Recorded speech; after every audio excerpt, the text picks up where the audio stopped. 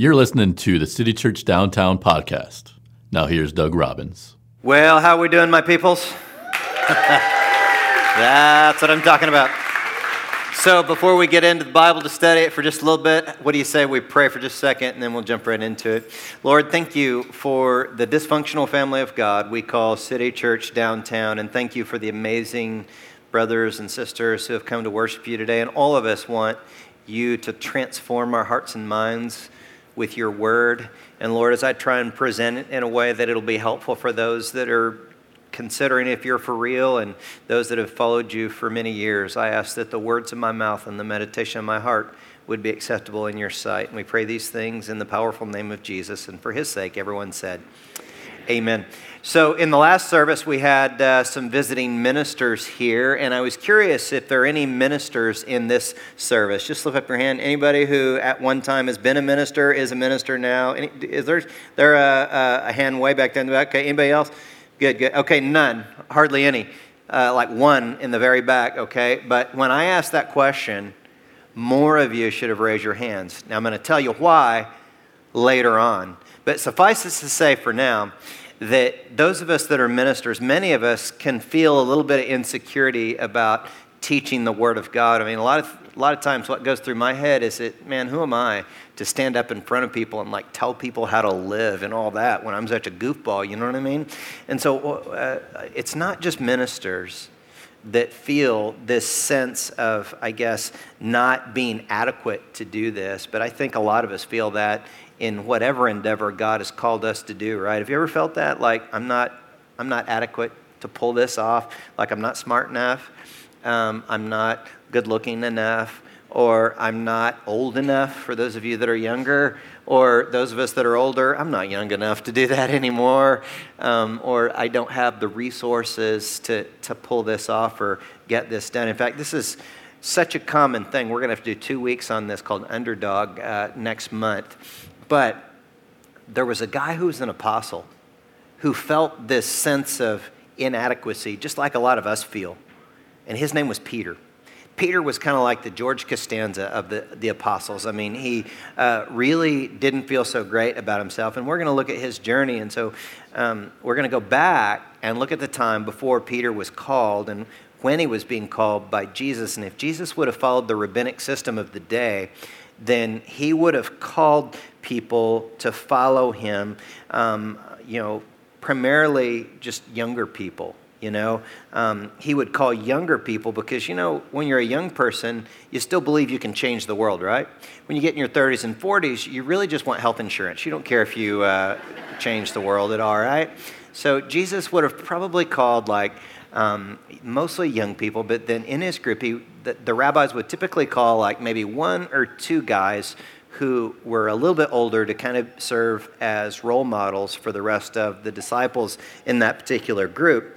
And so what the rabbis of the day would call their young followers would be Talmudim or Talmids, right? A Talmid is a disciple, and a Talmid is not really just like a class. Okay, to be a disciple didn't mean to go to just a class in an educational environment, but it was a 24-hour day, 7-day-a-week kind of tribal relationship because Jesus recognized that we're better together. Now, most of you know that we've been in a series in recent days called Tribal, in which we've been seeking to kind of change our church from a crowd to a smaller community or groups of communities, so we're involved in each other's lives because we want to go way beyond just Bible knowledge here at City Church, but we want to go towards life transformation and relationships where we're actually engaged in each other's lives. I don't know anyone who grows spiritually without some kind of a relationship, and that's why we say here that tribes eat. We're intentional about sharing meals together to foster intimacy in our relationships. In fact, over the past few weeks, I've been eating at people's homes, and I brought a couple of pictures of just a couple of places that I've eaten in recent days. Some of you have been kind enough to let me invite myself over to your house and stuff like that, because I love to eat. In fact, I got more of those scheduled in the coming days, and I think I've gained like 5 pounds during this series and hope to gain a couple of more in the coming days. But this is the way that Jesus operated, is in relationship. You'll be interested if you ever do a study on food in the Bible. There's so much metaphor of food in the New Testament of the Bible because it's so central to the community of faith. But to get a chance to study with one of these great rabbis, young men like Peter, they had to first go through the Jewish educational system, and that started with what's called Beth Sefer. Now, Beth Sefer happened when a Jewish kid was like 4 years old, kind of like kindergarten. And they would start at 4 and then go up until they're like 12 years old. And during this time, they're trying to memorize the Torah, the first 5 books of the Bible, and also as much of the rest of the Bible as that they could memorize at that time. And so the rabbis had this saying, it was often asked, well, how old should a kid be before that kid starts school and starts their training? And the rabbis would say when a kid is 4, stuff them with Torah like an ox, right? So they just wanted to fill them up with the Word of God when they're younger, and they would memorize it. Even if you go to the Holy Land today, you'll see these little kids running around, and Orthodox Jewish kids, and they're so excited about knowing and memorizing their Bible. If you ask them to quote it, they'll just go on and on and on about this. But after Bet Sefer is a time called Bet Midrash, and that's when these kids have memorized large portions of the Old Testament, if not all of it, and then they'll learn interpreting the Old Testament. So they've got it in their heads, now they're learning to interpret it and all the different interpretations that exist amongst the community of rabbis in the community of that day. So a kid goes through Beth Sefer and Bet Midrash, and now they want to go to the next level. And so they're applying. And just like today, kids apply to go to college, these kids would apply to study with a rabbi.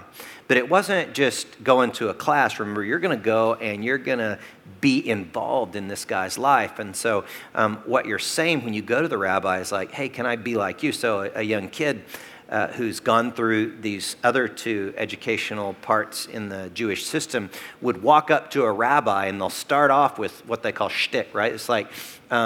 And they'll go up to this rabbi, very learned, brilliant man, and they would say, Rabbi, you are a very wise man. May I be your Talmud? And basically what that kid's asking this brilliant rabbi is, do you think that I can be like you? Do you think that I can do what you do? See, it wasn't just, can I know what you know? It's, can I be what you are? Can I live out what you have lived out? And so after the question was asked, the rabbi would say, well, son, if you'd like to apply to be one of my Talmudim, why don't you go ahead and quote Deuteronomy? And so we're thinking, what do you mean, quote Deuteronomy chapter 5, verse 10?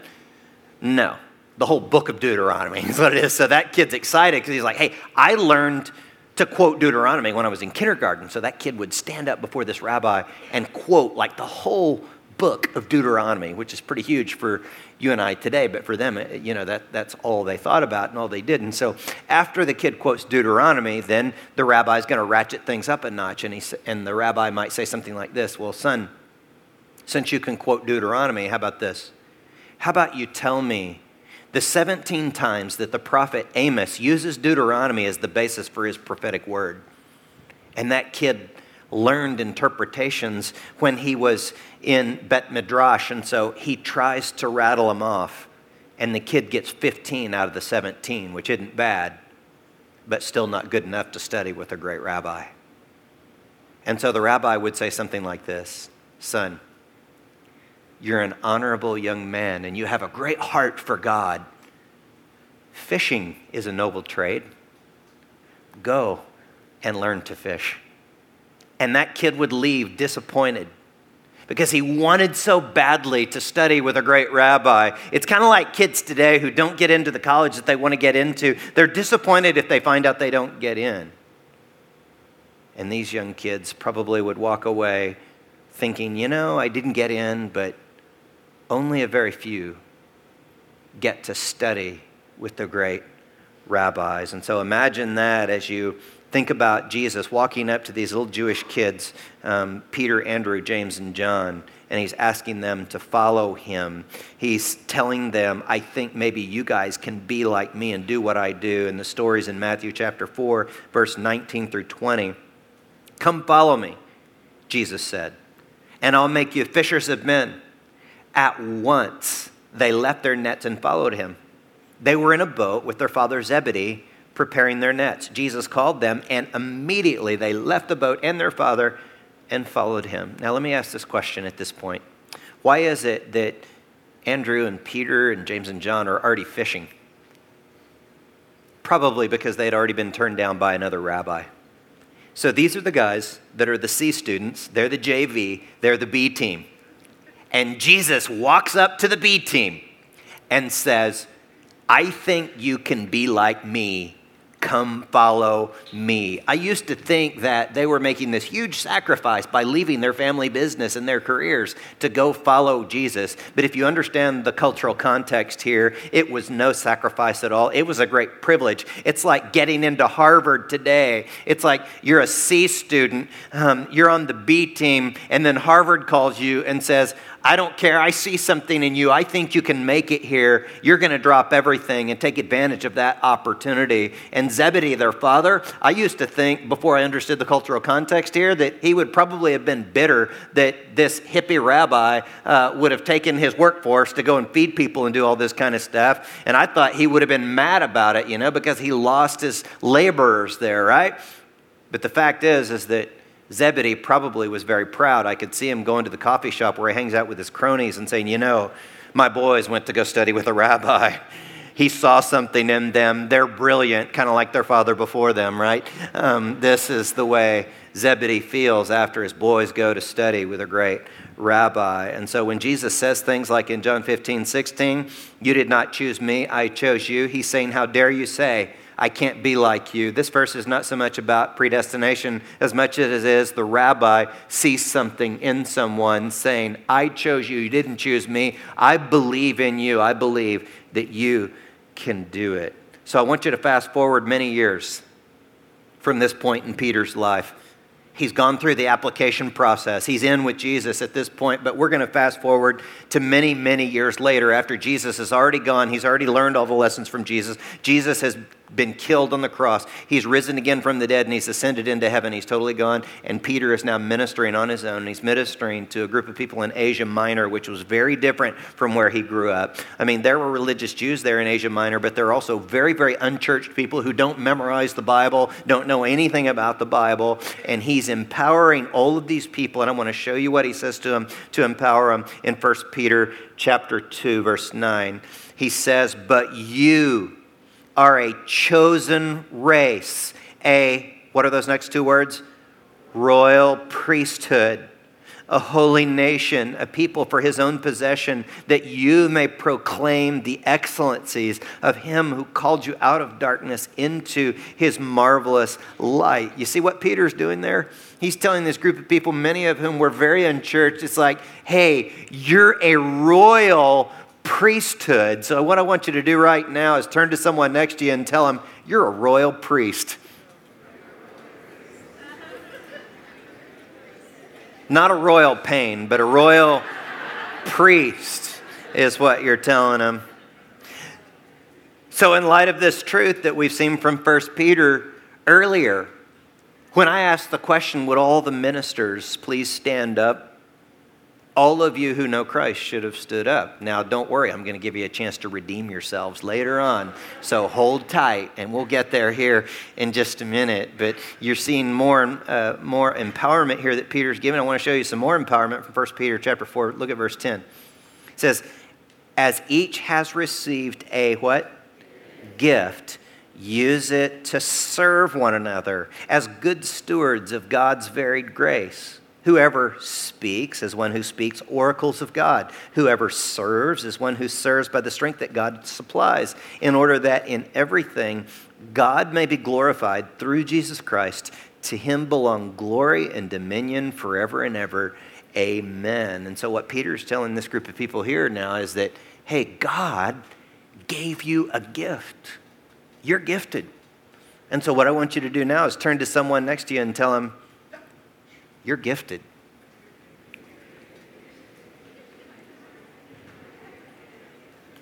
You're gifted. It's good to have a gift, isn't it? Good. So I like the way that Pastor Rick Warren explains this. He says, every person has been given by God a shape.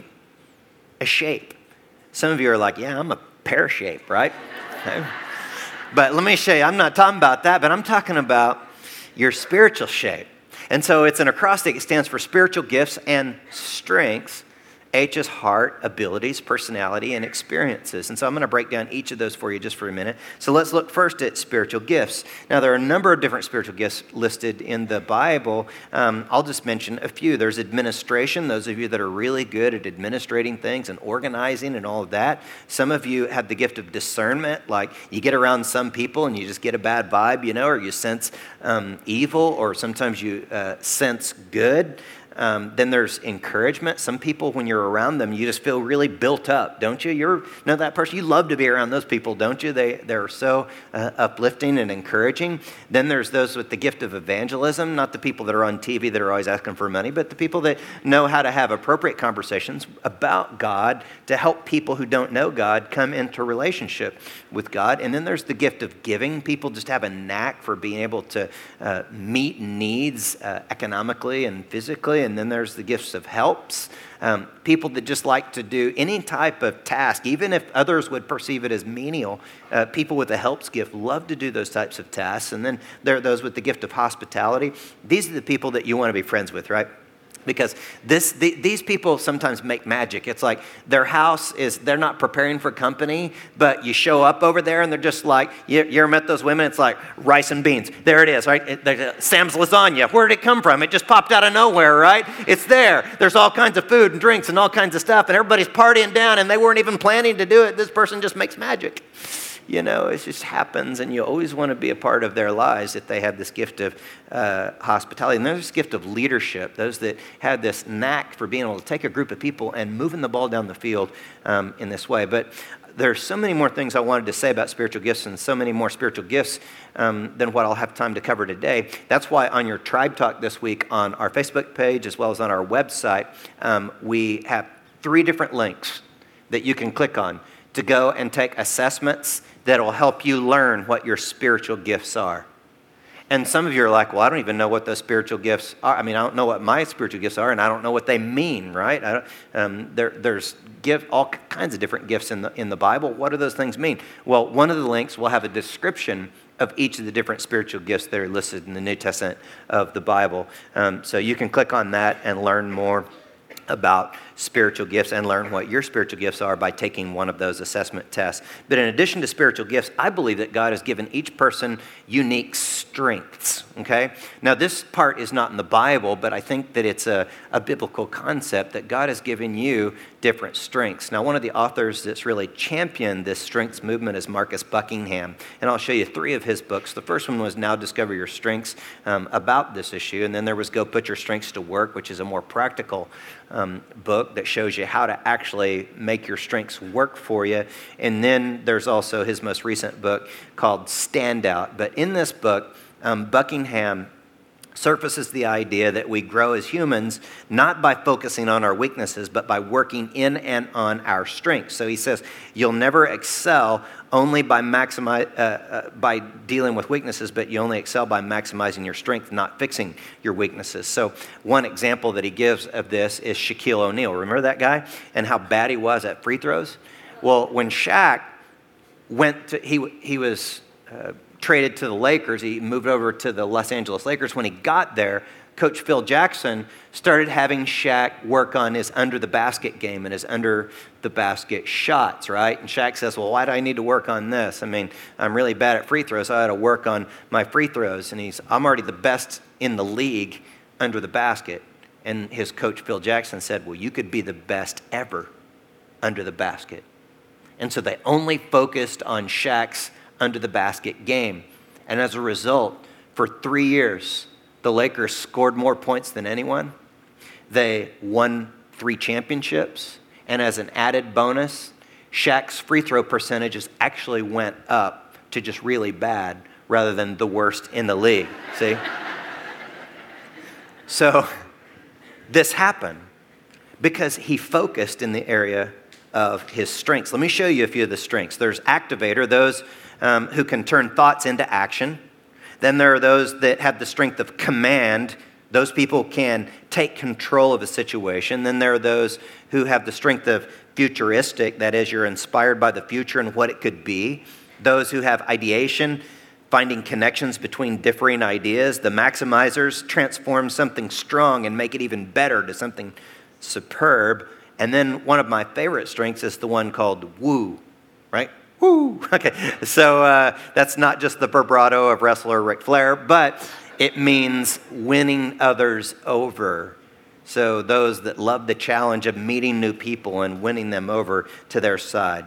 So we spent a good bit of time talking about strengths there and also the spiritual gifts, but let's move on in shape to the H part of it, and that is your heart. We see a little window into our hearts in Psalm chapter 37, verse 4. Let's take a look at that text real quick. That says, do what the Lord wants, and he will give you your heart's desire.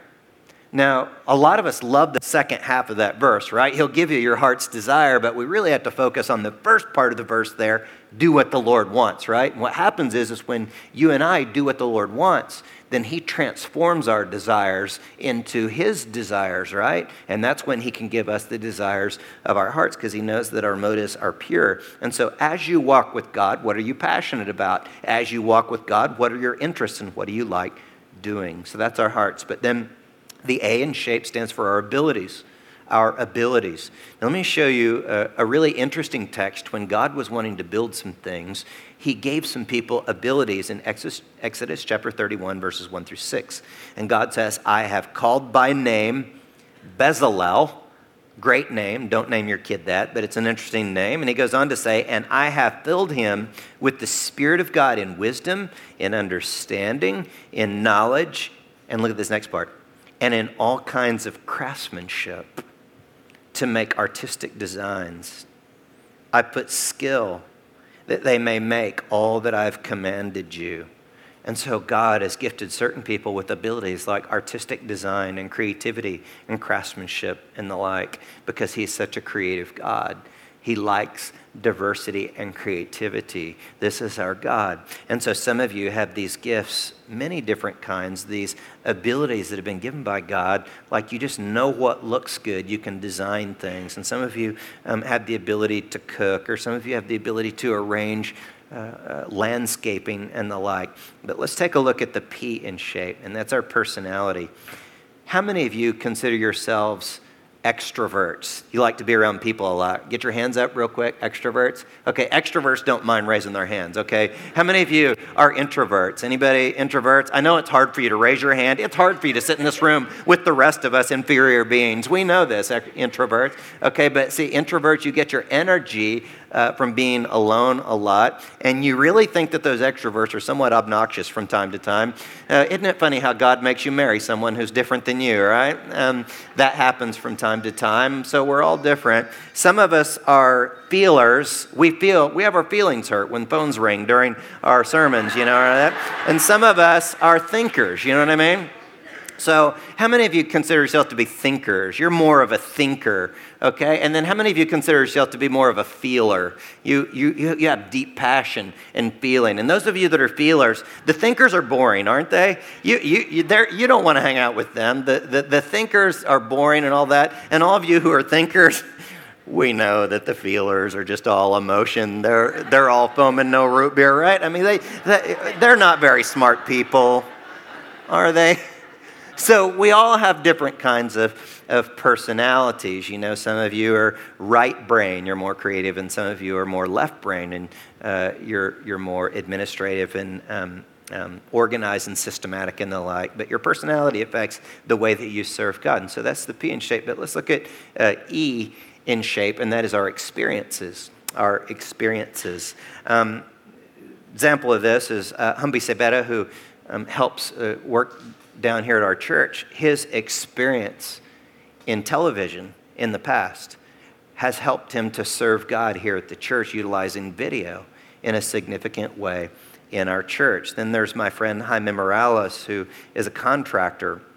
And Jaime has used his experience as a contractor to help here at the church by doing some repair projects around here that have been much needed, but his experience helped him to do that. And so look at Romans 8:28, where Paul says, we know that in all things, God works for the good of those who love him and who have been called according to his purpose.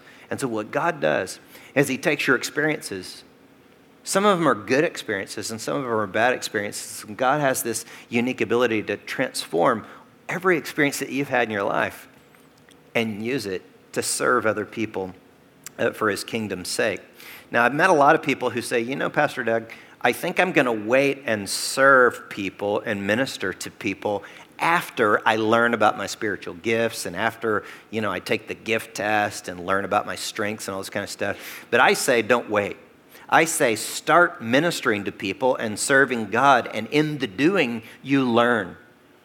And I think back to a time in my life when I was very inexperienced at public speaking. I lived out the prophetic words of the great Jerry Seinfeld. Jerry said, according to most studies, people's number one fear is public speaking. Number two is death. Death is number two. Does that sound right? This means that the average person, if you go to a funeral, you're better off in the casket than if you're doing the eulogy. And I thought, man, that's the truth. The first time I tried to stand up in front of people and give a talk, I'm serious, you guys, I was so nervous that I wasn't even able to finish the talk. I had to just sit down. And you know what it was? Was it that God had not called me to do it? No, it's I needed more experience. And today, I'm as comfortable talking to a crowd of people as I am to one person or two. But it's some of you need experience in things, and don't let the first bad experience dissuade you from what God's called you to do. And I would also say, be faithful with the small opportunities that you're given. I was speaking with a woman in our church a couple of weeks ago, and she works at a really great job in the healthcare industry that now requires a college degree. Well, she doesn't have a college degree, but she was so valuable to her company that they grandfathered her into her role, even though she doesn't have the degree, because she's so valuable there. And I said, what's your secret? How'd you do it? She said, every time they gave me any responsibility, no matter how small it was, I was faithful with that small responsibility, and they just kept giving me more and more and more and more. And now they've grandfathered me into this role that by their own standards, I shouldn't even have the role. But let's look back at Peter for just a minute. And I want to look back to his midway point when he was in the process of learning. See, what happened in this time in Peter's life, he was with Jesus. Jesus was teaching him. He was learning.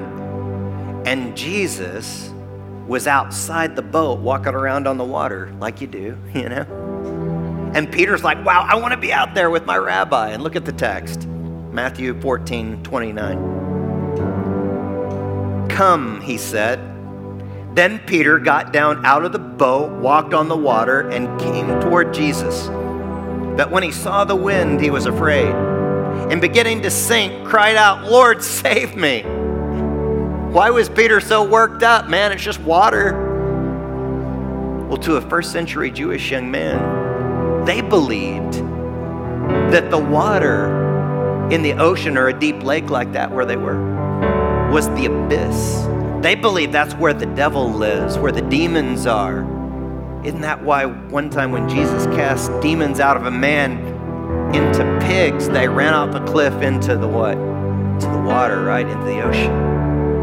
And so Peter's out there walking around with Jesus, and he's afraid, he's scared to death, because I'm literally walking on the abyss right now. Have you ever felt like that? Some of you there right now today, God's called you to something, and it's unknown. It's the abyss. It's scaring the living daylights out of you. It's the place of mystery. As Jonathan leads us in this song, I want you to think about your story and what God's calling you to right now. and think about what's going through your heart and mind as you sing these words, this song along with Jonathan. Let's sing.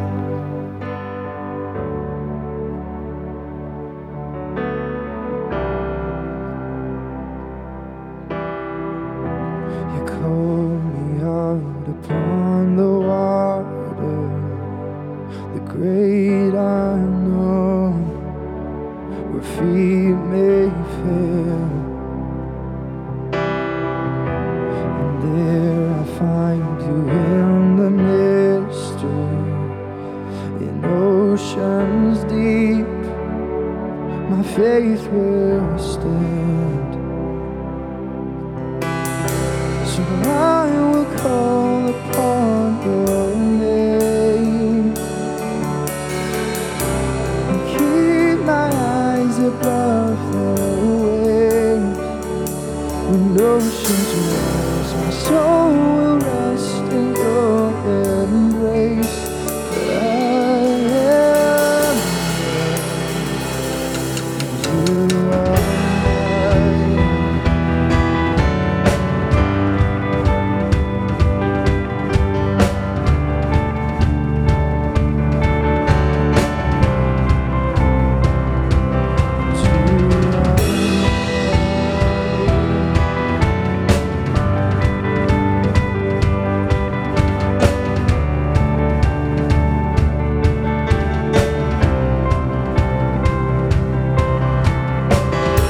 Your grace abounds in deepest waters. Your sovereign hand will be my guide. The feet may fail and fear surrounds me. You never fail, and you won't start now. So I will call upon your name and keep my eyes above the waves. When oceans rise, my soul will rest in your embrace. For I am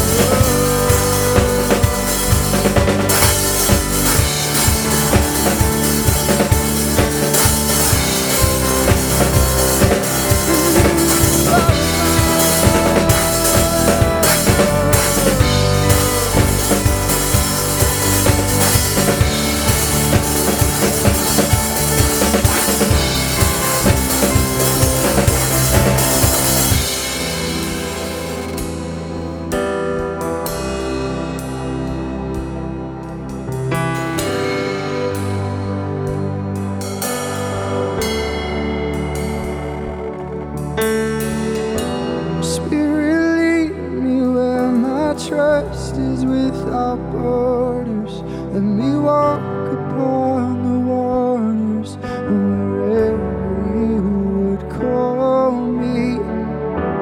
Take me deeper than my feet could ever wander, and my faith will be made stronger in the presence of my Savior. Spirit, lead me where my trust is without borders. Let me walk upon the waters wherever you would call me. Take me deeper than my feet could ever wander, and my faith will be made stronger in the presence of my Savior. Spirit, lead me where my trust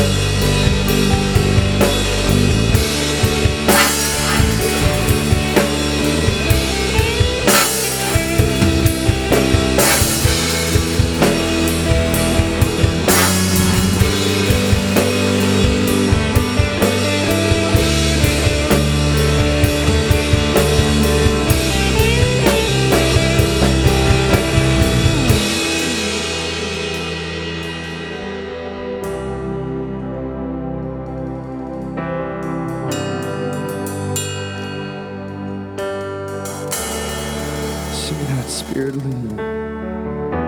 Spirit lead me where my trust is without borders. Let me walk upon the waters wherever you would call me. And take me deeper than my feet could ever wander, and my faith will be made stronger in the presence.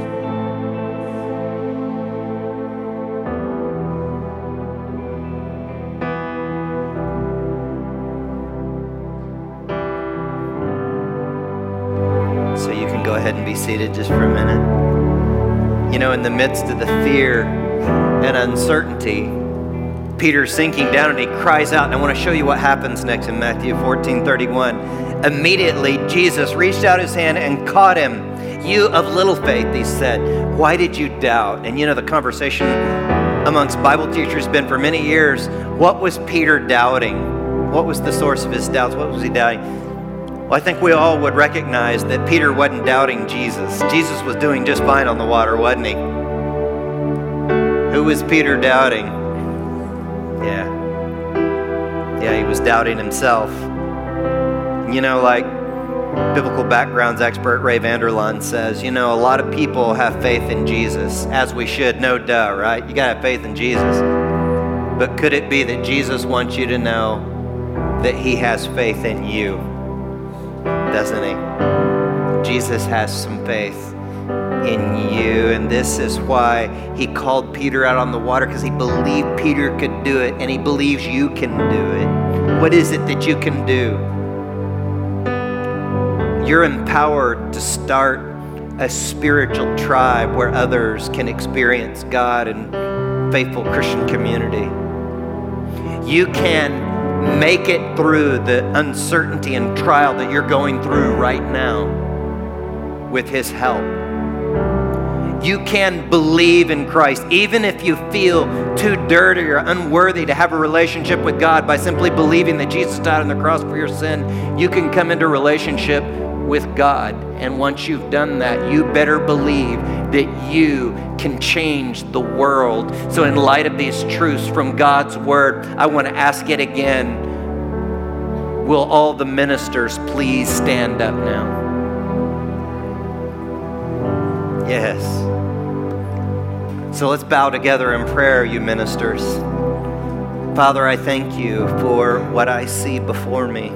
This isn't just an audience, but it's an army of love that is going to militantly go out and serve and love people, not an army of violence, but of grace and truth. And so, Father, I pray that you just fill us up and jack us up, Lord. Some of us are so comfortable right now, we're not even stepping out of the boat. And it's time to try something, to do something, to believe that as we're empowered by you, we can do this. We can pull this off. And we may have to experience your miracles to do it, and give us the faith to step out and see exceeding abundantly above all that we can ask or think, kind of power working in and through us, that we might experience the love of God. How high and deep and wide is the love of Christ Jesus. Father, we're so grateful that you would choose us. Many of us are the JV, the B team, the C students. And we're grateful that you've said to us, come follow me. Even those of us that feel depressed and bummed out and filled with anxieties, you've said, come, follow me. Come, all who are weary and heavy laden, I'll give you rest. Take my yoke on you and learn from me, for I'm gentle and humble in heart, and you'll find rest for your souls. So, Father, thank you for your rest and your empowerment in the Spirit. And we pray all these things in the name of the Father, and the Son, and the Holy Spirit. Everyone said, amen. Thanks for listening. For more information, visit citychurchdowntown.com.